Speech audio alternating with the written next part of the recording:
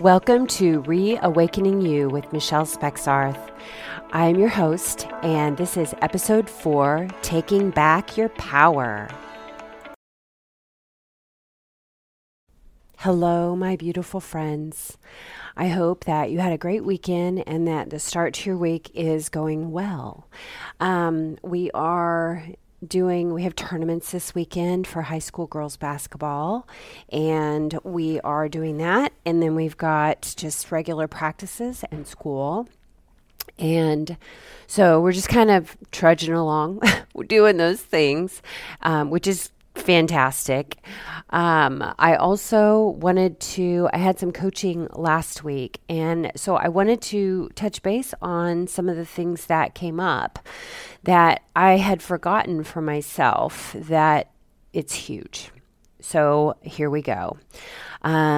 I realized that I had already forgotten that when we hear the people talking in our heads that it's negative, this probably isn't us. And this is something that is really, really important to take some time with because it makes a huge difference. So I remember that, I used to basically just talk negative to myself all the time. I would never have spoken that way to somebody else, but I did. I spoke to myself that way all the time. And there was one day that I was sitting and it came back in, and I was like, wait a minute, whose voice is that? And this could be a worker or a boss that you had. It could be a parent. It could be another sibling. It could be a spouse, a friend. It could be any of those things. And so when you hear that, and when you just sit down and you really listen and take the time to just kind of hone in on that, I will bet you it's not your own voice. And so when I realized that, I was able to be aware of that. And so when it would come up again, I would listen. Okay, whose voice is it? Okay, I know exactly whose voice it is. And I know that that person does not know the truth about me. They do not know just what I'm capable of. They are just projecting their feelings onto me, or they just wanted to be mean. So what you can do with this is that once you are aware of that voice, then you can just sit with it. And when you sit with it, you are going to basically listen to what they're saying and then really analyze that. And I had to write this down. And so this might be helpful for you to do also, is just to be able to write it down. And when I wrote it down, I wrote all the things that were on there. I realized that, you know what, honestly, those things aren't true. They really aren't. And so I was able to go from that point and write down what I knew to be true about myself from my past things that I had done, or that I had made them true about myself because I was hearing that person talk in my head. But I didn't have to let that be my truth. I get to choose what my truth is. And that is kind of the direction that I wanted to go with this, but I wanted to intro with that because I want everybody to really sit and think about, what do you hear in your head? Who do you hear in your head? And now that I have really done a lot of work in that space, I have realized, or I'm to a place where very rarely do I hear somebody else's voice in my head other than my own. But it took me a long time to be aware of that and to really give that my attention and call it out for what it was, that it's not true and it's not who I want to be. It's not who I am. And there may be some truths in there, but you know what? You get to pick whether you are okay with that being a truth about you or if that's something that you want to change. And it's totally up to you. So the other thing that I was realizing, and I did come up with this saying myself, but I don't know if I'm going to be able to remember it exactly right. But a lot of us feel like we have rebellious spirits. I know that I have felt that way for a long time, that I have a rebellious spirit. And I've had some friends tell me that too. And so I started really thinking about that. And when we choose to rebel, we are acting out against other people, but it really only hurts us. So I want you to really think about that too. When we act out against other people in rebellion, most of the time we don't hurt them, we just hurt ourselves. And this, I was just really giving it some thought, and I'm like, wow, that is so disempowering. When we rebel against other people, we are disempowering ourselves. And when you feel empowered by your own self, you no longer have the feeling of wanting to rebel, because they're them and you are you, and whatever they choose to do is whatever they choose to do, and you are free to choose whatever you want to do too. And so that just really hit home for me too. So I want to say it again, is rebellion is against others, but it only hurts you. Just like when we talk about when you're trying to get back at somebody and you drink the poison, but you think it's going to hurt them. It doesn't. It doesn't hurt them at all.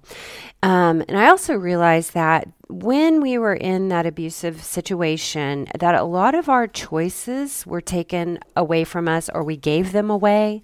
I like to say that I gave it away because it makes me feel more empowered.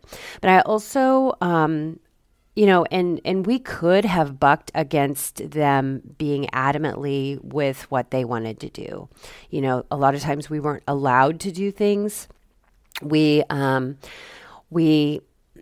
let them have their way. We did whatever like that with that. And when we did that, we gave away our power. And in that, we disempowered ourselves.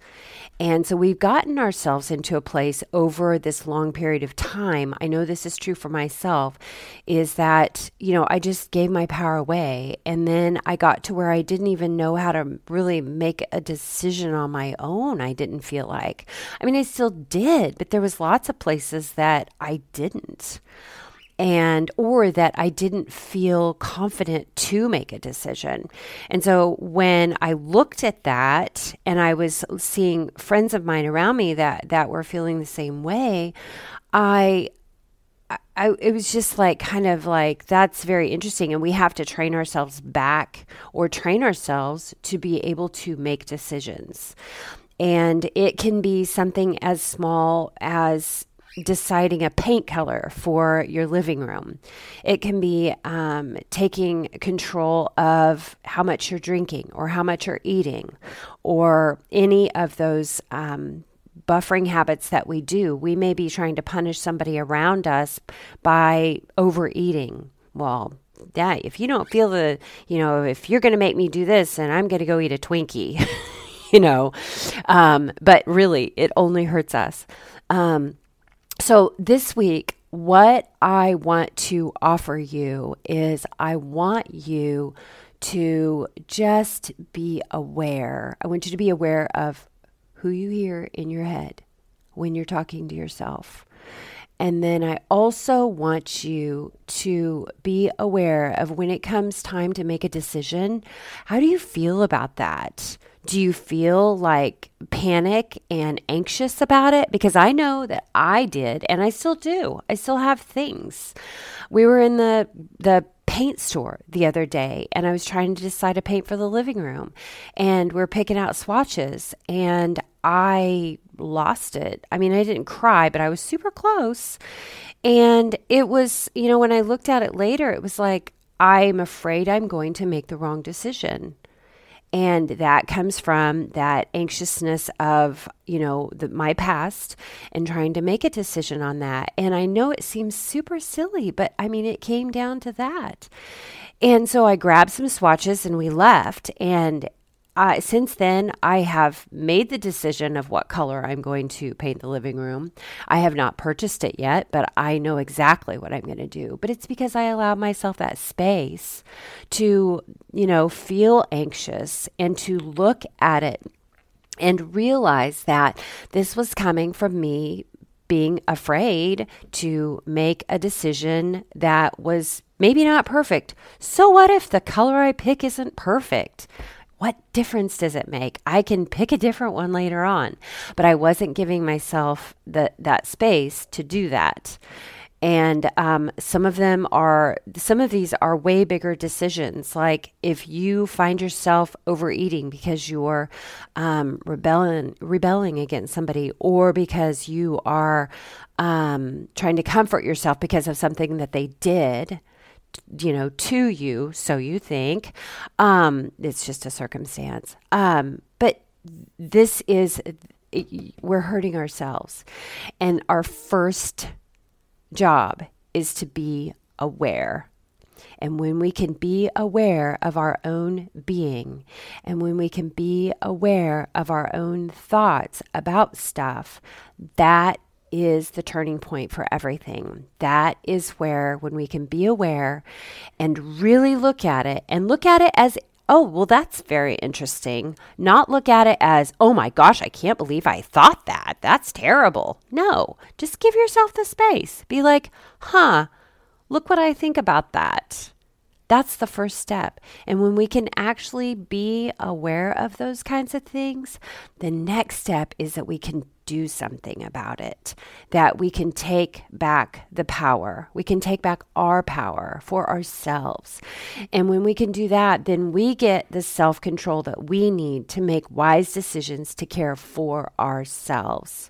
Because I know that a lot of the decisions I made were not to care for myself. They were to please everybody around me. They were to make everybody around me happy. And then I suffered.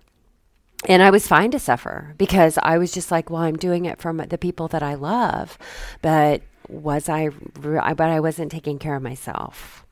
And so today, those are the things that I would like to leave you with is when we take back our power, the first step is to be aware of what we're thinking and aware of what we are doing and who we hear in our head. And then when we've got that, then we can move forward from there and we can make some really good progress on taking back our power and making decisions that are good for us, good for the people around us, and we can start thriving and we can start making some of those dreams come true. So until next week, guys, I just hope that you have a fantastical week, and I love you, and I am just super excited to hear how this has helped you. So have a good week.